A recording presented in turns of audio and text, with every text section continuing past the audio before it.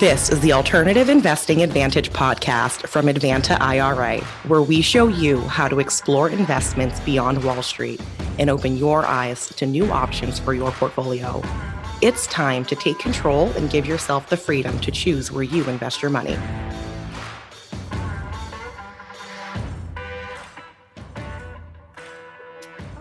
Welcome to another edition of the Alternative Investing Advantage podcast. My name is Alex Perney, and today on the download, we have a relatively, as quiet as it can be, securities market coming into the week with tax filing being yesterday, April 18th. So congratulations to everyone that managed to get through the tax filing deadline in one piece. And for those of you that didn't, I certainly can commiserate with you. I've had a few of those years where you get stuck with a nice hefty bill at the end of the tax season instead of maybe getting a little bit of a return. But again, happy that everyone is through it. And at least if you even didn't file and filed an extension, it's nice to at least not be thinking about paying or filing taxes. So moving on into what we have going on in the markets and around the world right now, the International Monetary Fund just released a report showing slowdowns to global trade, mainly attributed to the conflict in Ukraine, which I think probably comes as a surprise to no one, but certainly is a very tragic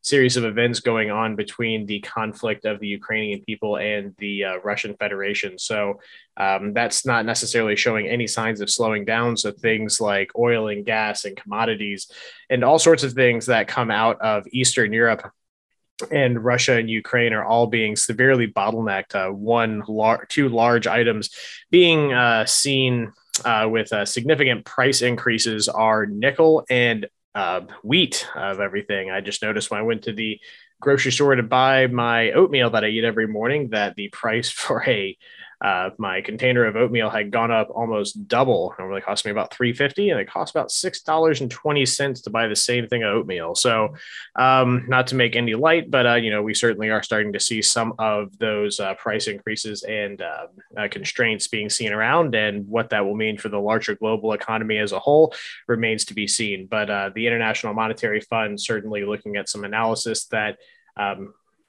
would tend to indicate a global slowdown.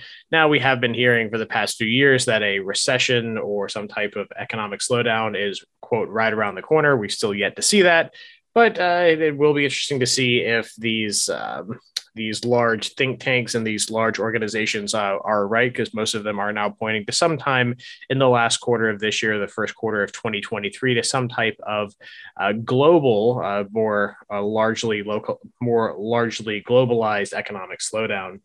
Now, the U.S. dollar, which has been getting a little bit roughed up from some different trade agreements, especially with China and India agreeing to energy purchases using domestic currency. China indicating that they will be purchasing energy utilizing the yuan instead of the U.S. dollar, and India indicating they will be buying energy from Russia, specifically using the rupee, has been kind of a large driving factor in the recent downturn of the value of the U.S. dollar. However, the dollar is trading higher against the Japanese yen by about 1.25% right now. So it's definitely something that's good to see as far as the earning or the spending power of the U.S. dollar. Earnings season for the first quarter of this year is ramping up with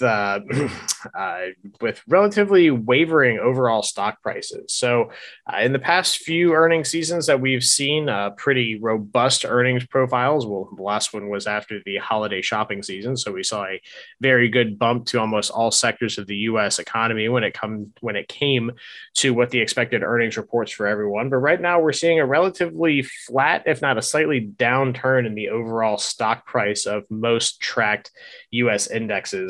The TSA is dropping their mask mandate, which may lead to increased travel over the summer months. It's really kind of hard to say about how many people held off travel due to perceived safety effects or safety concerns with COVID-19. And now that the TSA is dropping mask mandates, and a lot of U.S. carriers are dropping mandates on their airplanes as well for wearing masks in the airplane, and the TSA for wearing masks inside of airports. It'll be interesting to see how exactly this affects the travel season going into the summer. So we have the large beginning of summer holiday coming up with Memorial Day coming in May. So we'll really be interested to see if there is an increase in domestic travel, although travel prices are expected to increase as the cost of oil and gas for fueling those big jets is continuing to still rise.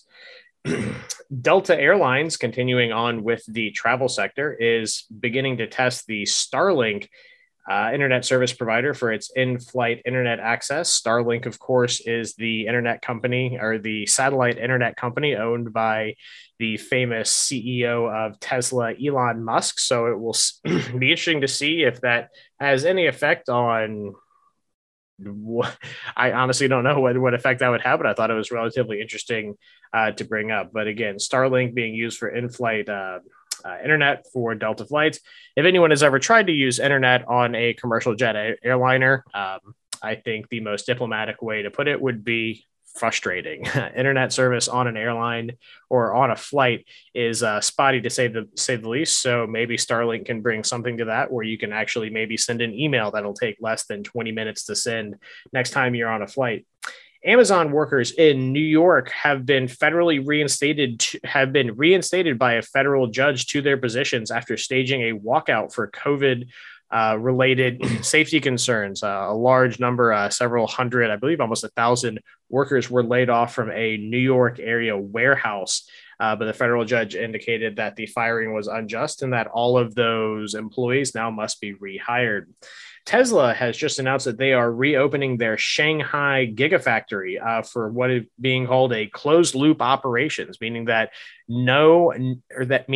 non-employees will be banned from the premises, and that only employees directly related to production and manufacturing and management in that Tesla Gigafactory in Shanghai will be allowed in. So it'll be interesting to see what type of production numbers are seen out of this plant. But this was the largest individual manufacturing facility that was shut down in Shanghai due to the recent COVID spike there. And new home construction, to round off the download for today, is up 0.3% from this time 0.3% this year and a whopping 6.7% from this time a year ago. So even with all the crazy things happening in the world, we're still seeing a very large increase with new home manufacturing and production, which is just absolutely wild considering the huge cost increases from everything from lumber to new construction materials, asphalt shingles, concrete, and then also just in general, the high levels of inflation. Again, CPI index, the consumer pricing index, up almost 5% from year over year. And the amount of goods consumed in the US costs consumers $4.8 billion more in March than in February of just this year. But we're still seeing new home construction increasing, and we're seeing a commensurate rise in home purchases as well. So that's what's going on in the world today. Thanks for joining with us. And this has been The Download.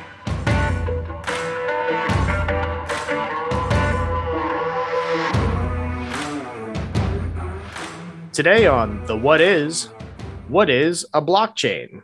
Now, I'm sure anyone that has turned on the news recently or anyone that pays attention to finance in any form or capacity has probably heard of cryptocurrency, namely Bitcoin. Now, this can be a very confusing aspect of finance to understand. And while we're certainly not going to dig into a lot of it today, we're going to give you a little bit of a peek on just one of the large aspects of what cryptocurrency is, and that is a blockchain.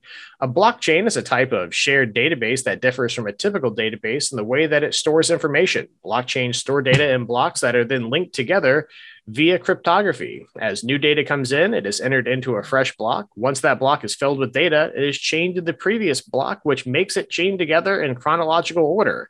This essentially creates a large transactional ledger that allows anyone wanting to track a purchase or a utilization of a piece of cryptocurrency back to the previous owner and the new recipient, and be able to track its usage, therefore preventing double spending.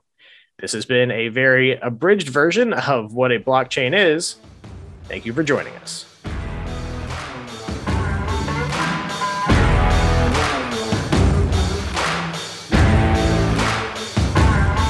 Thank you for joining us for another edition of the Alternative Investing Advantage podcast. My name is Alex Perney. Today on the download, we have markets inching generally higher in most major metrics. The S&P 500 is set to have another record week. It's a great way to end out the rather interesting year of 2021 as we get closer to the new year this weekend. The techs on most of the tech stocks have had kind of a mixed week, with some companies gaining, some companies losing.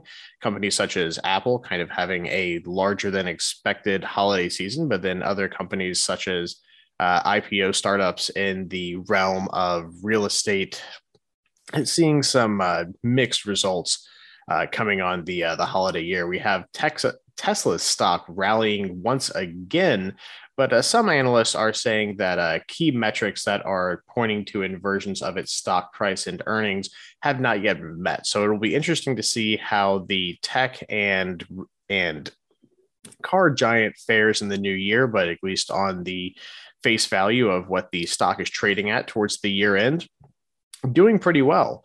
We have many different things going on with healthcare, with the Omicron variant of the coronavirus running rampant through the country. However, most of our stocks that we've been looking at, such as tech and infrastructure, are still holding very strong. One thing that we do want to look at, though, is the fact that housing, at least with things such as new home prices, sales, and also rents, have continued to steadily climb. So while not necessarily a direct impact on securities and markets, we are seeing still a very, very bullish market when it comes to housing. We have Riot Games agreeing to pay $100 million to settle a discrimination lawsuit. So company stock prices taking an appropriate hit when it comes to having to pay such a hefty fine. One of the major stories over the weekend with the Christmas holiday was travel being severely interrupted for many airlines, with a lot of airlines, especially international carriers, canceling many of their long-haul transatlantic flights due to staff shortages and additional sick leave being requested by staff and pilots. Most of the travel, especially airline stocks, took a significantly large hit over the weekend due to this. These interruptions are expected to be relatively short term, but it still is something that is breeding a lot of doubt when it comes to the stability of stock prices in the new year, with travel, with coronavirus still being very present in most of our factors of life, especially when it comes to travel. We have a possible Department of Justice lawsuit looming over Apple, which will face a large amount of scrutiny worldwide with regards to how it operates as businesses and flows cash through countries like Ireland. Google enters 2022 battling additional antitrust. So we're seeing the Department of Justice coming after some of the larger tech players. However, the interesting play in this is that it doesn't seem to be affecting stock prices to any measurable degree. Microsoft seeming to have avoided most of these types of issues. So not a very eventful week, with the exception of the S&P 500 being at another record high. So we'll leave it off with that. Thank you for joining us for the download. Today on the what is a 1031 exchange? IRS Code 1031 allows for the exchange of assets without having to pay any income tax due to the identification and purchase of new assets within that same class. So if you were to, let's say, have a piece of property that you purchased for $100,000 and the sale price of that property being $200,000, you would have a $100,000 gain to pay taxes on. Now, under Section Code 1031, you are allowed to identify and purchase new properties within 30 days of the sale of that property. You can reinvest all of your earnings into the new assets without having to pay tax on them. However, what you are doing with this particular subsection of the Internal Revenue Code is deferring your taxation down the road. People who have made this popular are people like former President Donald Trump and a lot of real estate investors, a very useful portion of the tax code to take advantage of. This has been The Download. Thank you for tuning in to the Alternative Investing Advantage podcast. Tune in next week for more investing tips and strategies. Want to hear more episodes of the Alternative Investing Advantage? Search podcast at advantaira.com and subscribe.